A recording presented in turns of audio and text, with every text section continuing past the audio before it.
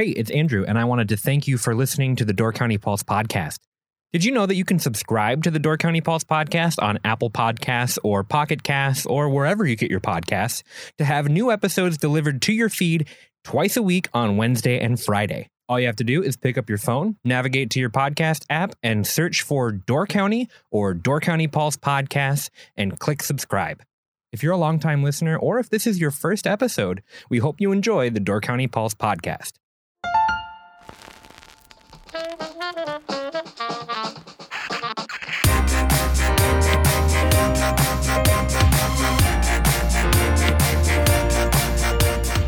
Hello and welcome to One-on-One, a Door County Pulse interview series. I'm Andrew Clyden, and I'm joined today by Lars Topelman and Monique McLean from Pearl Wine Cottage. How are you guys doing?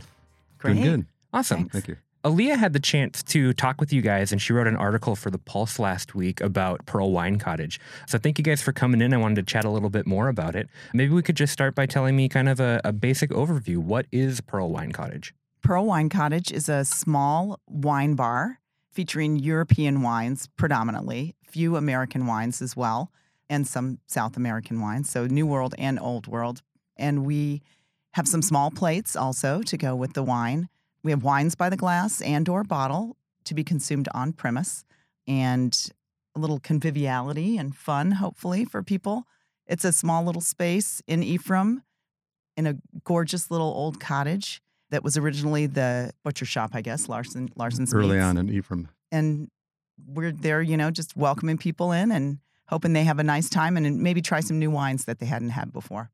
You guys opened up on August 9th, right? Yeah, I think we had a soft opening with some Yes. friends on the 9th. Gotcha. Yeah. Oh, well, tell me about the journey leading up to your opening. I know that you renovated the building. Tell me about how you guys, found the building and took it through the steps to getting it open. Well, the building actually belongs to my father, and it's on his property, the Hanseatic Art Gallery. He and my mom bought it in 1970, and they renovated it into a art gallery, and there was 3 cottages there that had a kind of resort flavor. And then they rented them out for a while, and then there was a bookstore in the cottage that we're in now, which we call the White Cottage. There was a blue cottage and a red cottage. So the 3 cottages were on the lot, and the White Cottage was the closest one to the street and the smallest one. Like Monique said, it was a butcher shop way, way, way in the early days, and then became the resort. Mm-hmm. And then after that, it was a bookshop and a couple other small things. And then we asked my father, hey, how about having a wine shop? I'm not sure if that was the proper sequence of things. I think it had to do with the allowing of alcohol in Ephraim. Yeah, I think that was one of the biggest steps for us to consider this as a place for our business. Well, a few things kind of happened. Probably about 3.5 years ago, Lars's mom got pretty sick. And so he and his sister came here to be with her. And during the summer, he was here for about 6 weeks, I think. 6 weeks, And yeah. we were living in Portland at the time. And he would call me and say, that's so sad, with my mom. But I have to say that Door County is just so beautiful. I'd been visiting for 30 years ever since I met Lars in Chicago, but, only staying a couple of weeks at a time mostly. So he said, I think we should move here. And I thought, oh, yeah. We'd been living in Portland. It was our home. We'd been there for 26 years or so. And then when Lars's mom passed away, his father was here by himself, and there's really no other family here. And we were at a point in our lives when our 2 boys, Karsten and Finn, had graduated from high school, were out in the world and college and everything. We were sort of looking for something else to do or something new to do. And we thought, hey, what about Door County? And that is, I was here for 5-6 weeks, and it was very sad, but it was also pretty awesome to be in Door County for that length of time, because since I grew up here, I hadn't really spent more than, a couple of weeks up here visiting, and it was recreating and, windsurfing and swimming and, running around the county. So having 5 weeks to really kind of sink in and feel the county again as an older adult, it was pretty cool. That saying, as one chapter comes to an end, another Right. chapter begins. Exactly. So it's bittersweet to hear that everything kind of lined up in that way, and you guys were able to take that next step in your lives. Right. As you were, celebrating your mom's life. But you talked a little bit about your ties to Ephraim and your father. Your father's an artist in Ephraim, correct? Yes. In fact, both of my parents were artists, and they opened the gallery in 1970, like I said, and they really worked super hard painting every day and having long hours. I think they were up from 10 in the morning till 10 at night when they first started. So my father actually still runs the gallery. He's 90, paints every day. He's pretty much possessed. And he loves it. He paints watercolors and beautiful oils. So he runs the gallery still only 2 days a week. So did you grow up in Door County then? Yeah, I was born in Chicago, but we moved up in 1970, so I was 9 then. So pretty much growing up, middle school, high school, and graduated from Gibraltar High School. Go Vikings. Awesome. Then went to Milwaukee, MATC, studied photography, and then went to Ohio and went back to Chicago, and that's where Monique and I met. So I was a photo assistant in the advertising photography market in Chicago, and then we met. I was going to graduate school at the School of the Art Institute, studying art therapy, and we actually met at a bar. Yeah. But there was a photo show going on, so it Right, was there's the legitimate. connection. I was like, wait a minute, you were both into, art and that kind of stuff, but you met at a bar. Yeah. So tell me, Monique, how did wine come into your life? When I graduated from college in Florida and I moved to Key West, I had a roommate who had studied in Italy, and she sort of introduced me to wine. And it was basically grocery store wine because that's kind of what we knew and could afford. Right. And then when I moved to Chicago, I started learning a little bit more. But even when I lived in Key West, we met this gentleman from Germany who actually was a wine salesman. He came to our house and he introduced us to some different wines that I had never even had before, some Rieslings. And I thought, wow, that's kind of cool. But, then I was doing my own career and going to graduate school, and I always enjoyed trying new things, but wasn't really immersed in it. Then when we got married and moved to Portland, Lars had a photography business. I ended up working with him. I was the studio manager. But on Friday nights with our group of friends, we would have the Friday night fiasco. Someone would host it, and the deal was you had to bring the best bottle of wine you could for the least amount of money. And we would kind of vote on what was the best wine. So I think I've always been interested and just enjoying the taste and the history and all the different things about wine. But I really started to get more immersed in it probably about 10 years ago. I went to this little place in Portland with a group of women, and we would do this Great Decisions, kind of a book club sort of thing. And we went to this wine bar, and she had all sorts of different wines. It was called Everyday Wine. Everyday wine. Yeah. So I started to learn more and more about it. And then I thought, wouldn't it be fun to own a wine bar?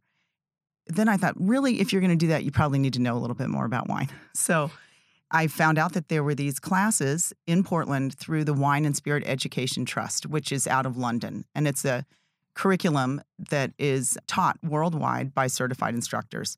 So I took the second level and passed the test at the end. I hadn't taken a test since I was in college, so it was kind of intimidating, but I did really well. And the whole process of the course is really great because you sit with a bunch of other students and you actually taste different wines, and you just learn about the different varietals and where they're grown and the different regions and winemaking processes. And so I thought, this is really cool. And I did well enough on the test that I thought, okay, I'm going to take the next level.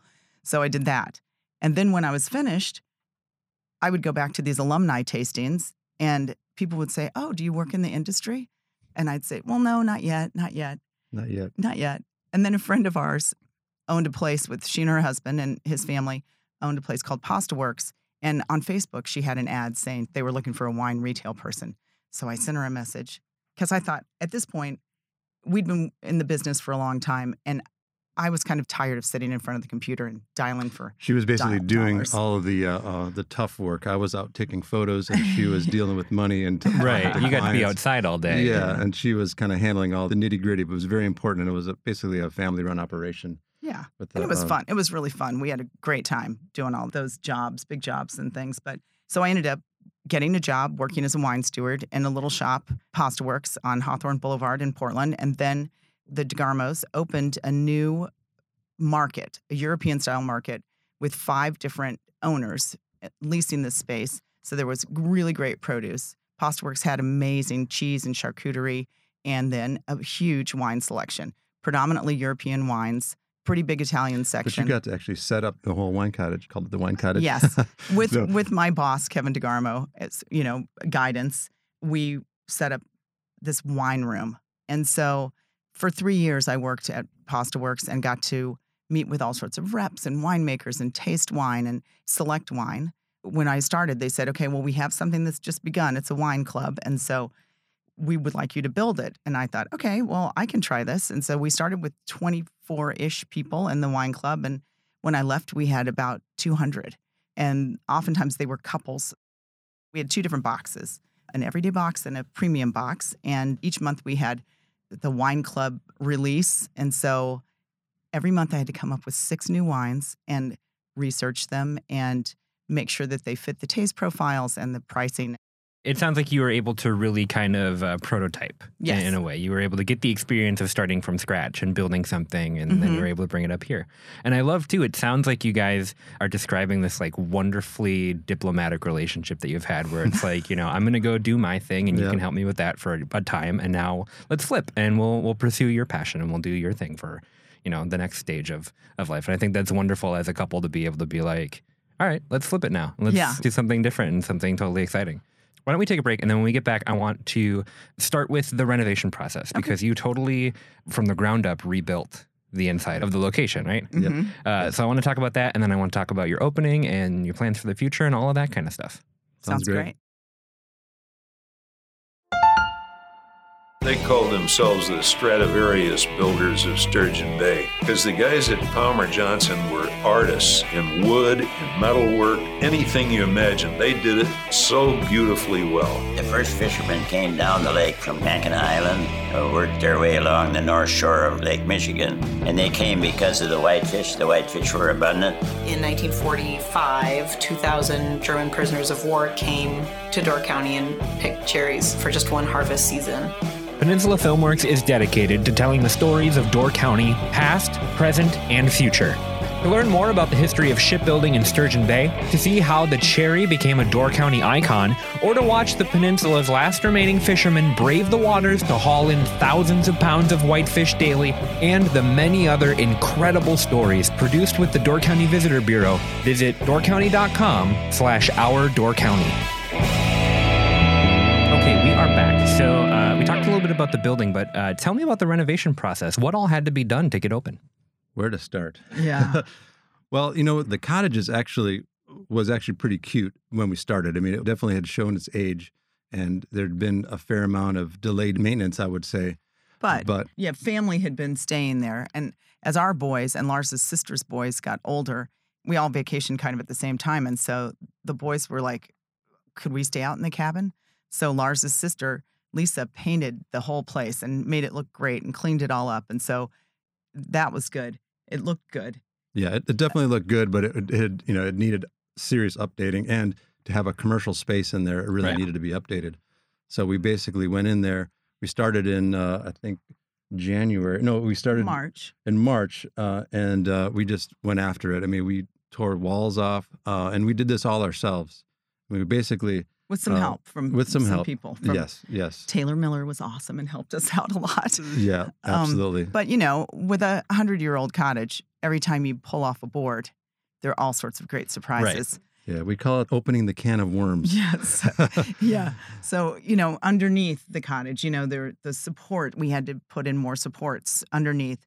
Up in the attic, Taylor and Lars walked up and we were looking at things and Lars said, I think this floor needs to be supported. And then they walked on it and realized, oh, it's particle board. And then we pulled that up and then, the ceiling joist, Need to be resupported. So we got LVL beams and put them in there. But basically we went along and we had a plan where we thought the bar could be in the kitchen and, basically the layout and the flow of the place. And it changed a little bit as we went along, which is kind of fun because you're living in the space as you're renovating it, really spending a lot of time, in there. And, looking at the flow and putting the blue tape on the floor and on the walls and figuring out where things would be. But basically, we redid the electrical, we redid the plumbing, put in HVAC.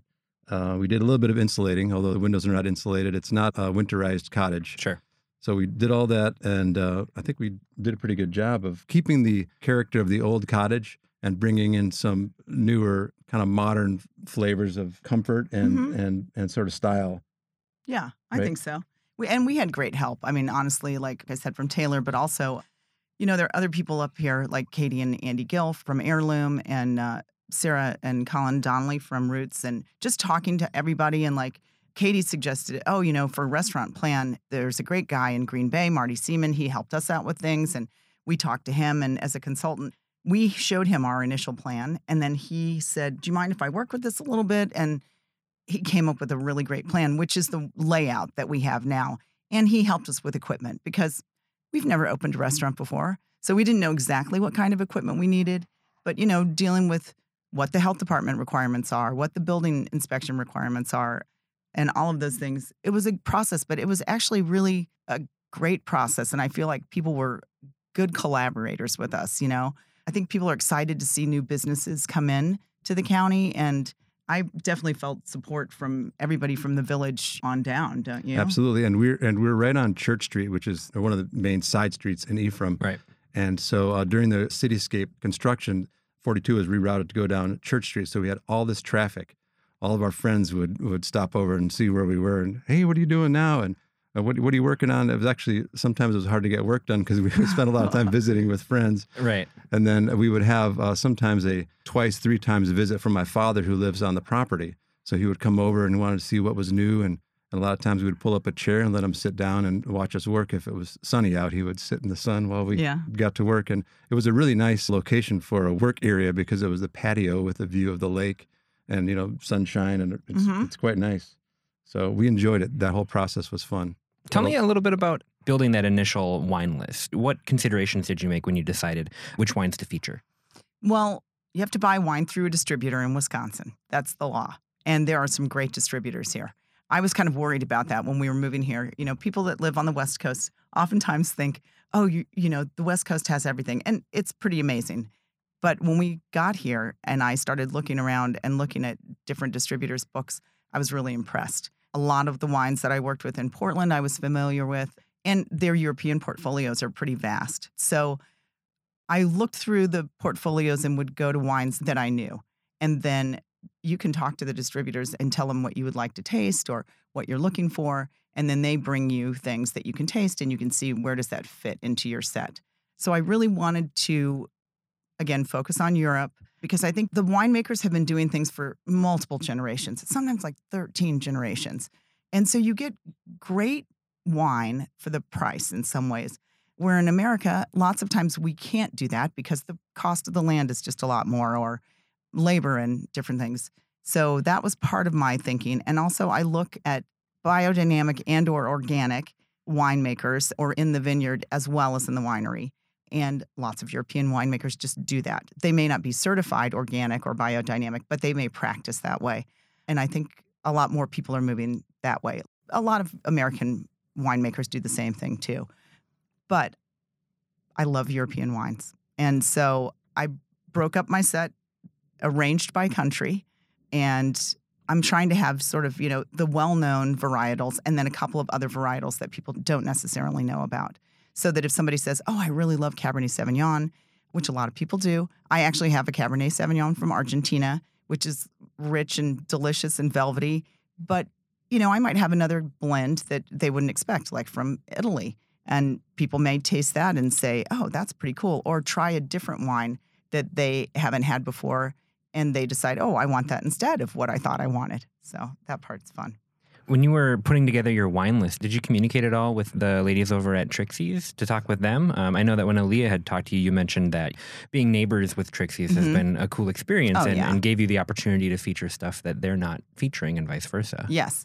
When we first even conceived of this idea or thought about the idea before we even went to the planning board. We went to talk to Sarah and just said, hey, what do you think? And she was because we love Trixie's. She was really enthusiastic. She said, oh, great. The more the merrier. Come on over. And I told her just our idea. She was very welcoming. And then as we got closer and we knew that we were going to do a bar, we did talk, but I think there's so many wines in the world. It's not hard to find something different. And it's interesting because I love the wine list at Trixie's. So we have similar taste. I could feature any of those same wines at Pearl, but we want to be unique. And I think Trixie's does such a great job. And honestly, really set the bar when they opened. Mike and Sarah just did an awesome job with the atmosphere and their list and the food. And so to be their neighbor has been great. And, we've got other great neighbors too. From Wilson's to Chef's Hat to the Coffee Lab. It's kind of fun now. I sort of like to call it the Ephraim Diamond, instead of the Ephraim Triangle. Right. Tell me a little bit about the small plates. How did the food side of it factor in when you guys were deciding what to do with Pearl Wine Cottage? Initially, at the very beginning, we thought a wine shop, because that was my experience, was working in wine retail. But you can't do that in Ephraim. There has to be a food component with the bar that you open in Ephraim. Well, not just Ephraim, in the state of Wisconsin. If you serve wine, you have to serve food, which is a good thing anyway. Right. So we wanted to take what we could do, because honestly, Lars and I were thinking, oh, we can do this all by ourselves. And, on slow days, I think we can, just to have it be the two of us. Since I worked in this market, we did cheese boards and meat boards and had charcuterie and all sorts of cheeses. So we felt we could do that pretty easily. Wisconsin has amazing cheese, and there are also sources for European cheeses and meats. And that's classic, kind of classic wine bar food and small plates. But we also wanted to kind of have something, if you put together a couple of things, you could have a meal. So we wanted to have a couple of sandwiches, but we want to keep things simple. Simple so that it's consistent and easy for us to produce and that people like it. And I think also simple ingredients kind of make the best food in many ways if it's not too crazy. So we were inspired when we were in San Sebastian, Spain. Remember about the Pincho bars? Mm-hmm. So why don't you tell them about that? Oh, no. So we went on a family vacation to Europe, and each one of us, there are 4 of us, got to kind of pick where we got to go. And I wanted to go to San Sebastian because I'd heard so much about the wine and food scene there. And you really do literally walk, from little bar to little bar. And on top of the bar are all these little pinchos, piece of bread with shrimp or cheese or whatever, and all the jamon hanging up in places. And they're on display for you to grab. So if you feel like having a little slice of bread with cheese and a little bit of meat on top, you just grab it, and the bartender puts a little mark on a piece of paper or somehow keeps track. Somehow later he charges you, but basically it's a buffet there. How have the first couple weeks gone for you guys? Wow, it's been amazing. It's just been like way more than we ever expected. We had friends in from Portland and Chicago, and they said, we can be your guinea pigs, your soft opening. Yeah. And so they came in, and we went through, and they ordered stuff, and we went through the whole process, and that was really great. And I thought, we'll have a couple of days to kind of reconvene. And then Lars and John and our son Karsten said, no, let's open tomorrow. So we did. And boy, it's been amazing. People have been coming, and people have been coming back. And then with the Pulse article, wow, it's just been like, holy cow. Yeah, no, it's been great. It's been really great. And a lot of positive reactions, and people seem to just love hanging out, and it's a great location. So they'll sit in the patio, and friends will come walking by, and a few 4-legged friends as well. Yeah. And we're a tiny place. We have had people come in that have larger groups. Somehow it's always worked out. People are flexible enough that they can stand, sit, or take over a corner or put a few tables together, and it's cozy. But good. How long do you guys plan on being open for this season?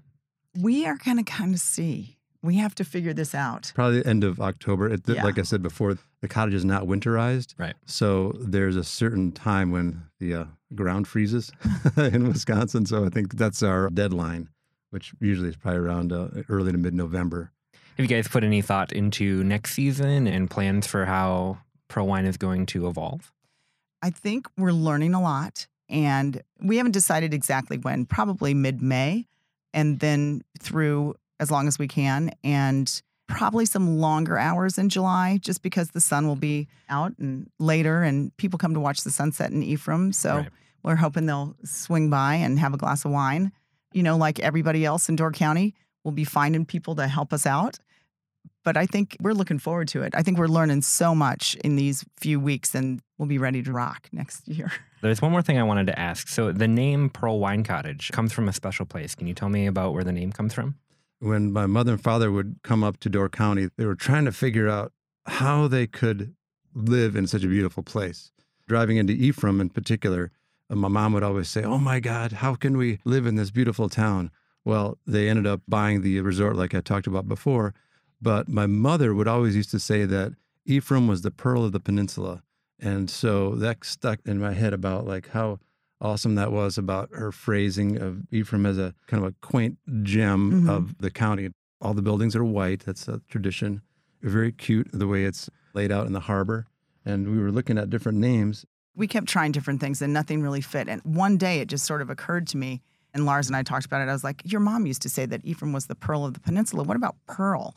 It's this little cottage. It's white. It's kind of I'm hoping like a hidden gem, in an unexpected place. And it's a way to honor Ellen because this is a family property, and we're only here because of Lars's dad's generosity for letting us get in there and rip everything up. And Lisa's son, Miles, worked with us this summer and helped us out. And it's been really great. And so to be able to honor Ellen and have her be part of our venture by naming it Pearl, I think it really means a lot to us. Absolutely. Where can people find out more about Pearl Wine Cottage? Are you on social media? We're on Facebook and Instagram at Pearl Wine Cottage. And then we have a website also, pearlwinecottage.com. Perfect. Thank you guys so much for coming in and chatting with me. Such a cool story, and I'm really excited for you guys. Thank you so much for having us. For more Door County news, interviews, and exclusive content, check us out at doorcountypulse.com. Or pick up this week's issue of the Peninsula Pulse, available every Friday. Don't forget to subscribe to the Door County Pulse podcast to get new episodes delivered straight to your device twice a week. Thank you for listening to the Door County Pulse podcast.